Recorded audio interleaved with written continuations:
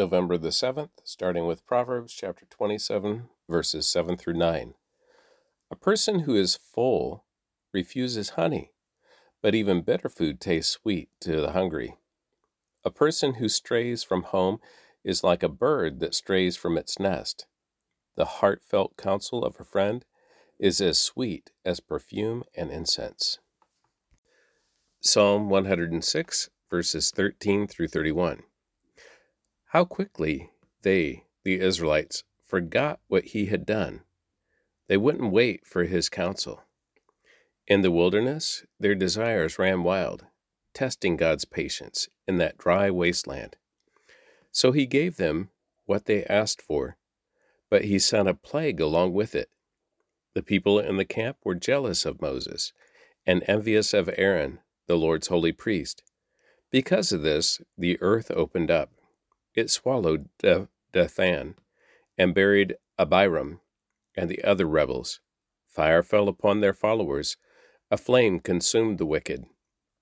The people made a calf at Mount Sinai. They bowed before an image made of gold. They traded their glorious God for a statue of a grass-eaten bull.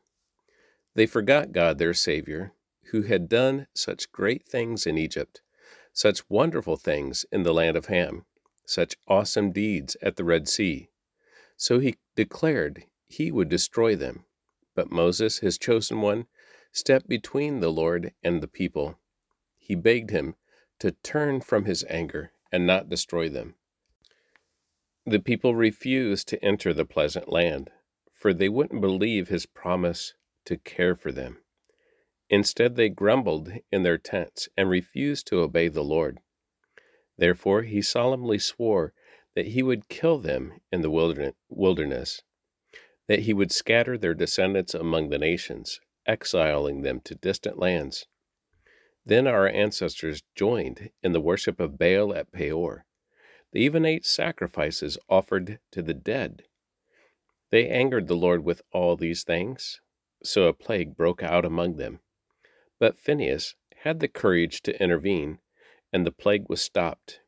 So he had been regarded as a righteous man ever since that time.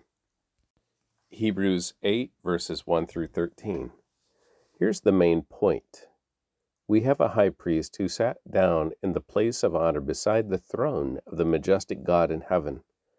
There he ministers in the heavenly tabernacle, the true place of worship that was built by the Lord and not by human hands. And since every high priest is required to offer gifts and sacrifices, our high priest must make an offering too. If he were here on earth, he would not even be a priest, since there already are priests who offer the gifts required by the law. They serve in a system of worship that is only a copy, a shadow of the real one in heaven. For when Moses was getting ready to build the tabernacle, God gave him this warning: be sure that you make everything according to the pattern I have shown you here on the mountain. But now Jesus, our high priest, has been given a ministry that is far superior to the old priesthood, for he is the one who mediates for us a far better covenant with God, based on better promises. If the first covenant had been faultless, there would have been no need for a second covenant to replace it. But when God found fault with the people, he said, "This day is coming, says the Lord, when I will make a new covenant with the people of Israel and Judah. This covenant will not be like the one I made with their ancestors, when I took them by the hand and led them out of the land of Egypt. They did not remain faithful to my covenant, so I turned my back on them, says the Lord. But this is the new covenant I will make with the people of Israel on that day, says the Lord. I will put my laws in their minds, and I will write them on their hearts. I will be their God, and they will be my people. And they will not need to teach their neighbors, nor will they need to teach their relatives, saying, you should know the Lord, for everyone from the least to the greatest will know me already. And I will forgive their wickedness, and I will never again remember their sins. When God speaks of a new covenant, it means he has made the first one obsolete. It is now out of date and will soon disappear. Ezekiel chapter 16, verse 42 through chapter 17, verse 24. Then at last my fury against you will be spent, and my jealous anger will subside. I will be calm and will not be angry with you, Jerusalem, any more. But first, because you have not remembered your youth, but have angered me by doing all these evil things, I will fully repay you for all of your sins, says the sovereign Lord. And you have added lewd acts to all your detestable sins. Everyone who makes up proverbs will say of you, like mother, like daughter. For your mother loathed her husband and her children, and so do you. And you are exactly like your sisters, for they despise their husbands and their children. Truly your mother was a Hittite, and your father an Amorite. Your oldest sister was Samaria, who lived with her daughters in the north. Your younger sister was Sodom, who lived with her daughters in the south. But you have not merely sinned as they did. You have quickly surpassed them in corruption. As surely as I live, says the sovereign Lord, Sodom and her daughters were never as wicked as you and your daughters. Sodom's sins were pride, gluttony, and laziness, while the poor and needy suffered outside her door. She was proud and committed detestable sins, so I wiped her out, as you have seen. Even Samaria did not commit half your sins.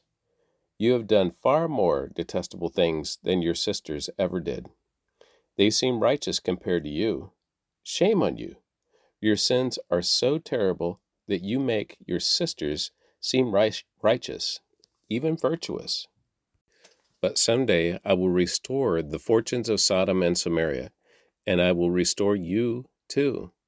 Then you will be truly ashamed of everything you have done, for your sins make them feel good in comparison. Yes, your sisters, Sodom and Samaria, and all their people will be restored. And at that time you also will be restored. In your proud days you held Sodom in contempt, but now your greater wickedness has been exposed to all the world, and you are the one who is scorned by Edom and all her neighbors, and by Philistia. This is your punishment for all your lewdness and detestable sins, says the Lord.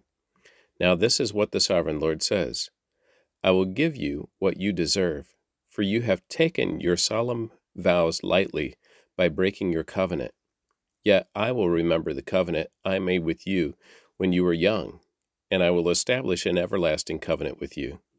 Then you will remember with shame all the evil you have done. I will make your sisters, Samaria and Sodom, to be your daughters, even though they are not part of our covenant. And I will reaffirm my covenant with you, and you will know that I am the Lord. You will remember your sins and cover your mouth in silent shame when I forgive you of all you have done. I, the sovereign Lord, have spoken. Then this message came to me from the Lord: Son of man, give this riddle and tell this story to the people of Israel. Give them this message from the sovereign Lord. A great eagle with broad wings and long feathers, covered with many-colored plumage, came to Lebanon. He seized the top of a cedar tree and plucked off its highest branch. He carried it away to a city filled with merchants. He planted it in a city of traders. He also took a seedling from the land and planted it in fertile soil. He placed it beside a broad river where it could grow like a willow tree. It took root there and grew into a low, spreading vine. Its branches turned up toward the eagle, and its roots grew down into the ground. It produced strong branches and put out shoots. But then another great eagle came, with broad wings and full plumage. So the vine now sent its roots and branches toward him for water, even though it was already planted in good soil and had plenty of water, so it could grow into a splendid vine and produce rich leaves and luscious fruit. So now the sovereign Lord asks, Will this vine grow and prosper? No, I will put it up, roots and all. I will cut off its fruit, and let its leaves wither and die. I will pull it up easily, without a strong arm or a large army. But when the vine is transplanted, will it thrive? No, it will wither away when the east wind blows against it. It will die in the same good soil where it had grown so well. Then this message came to me from the Lord.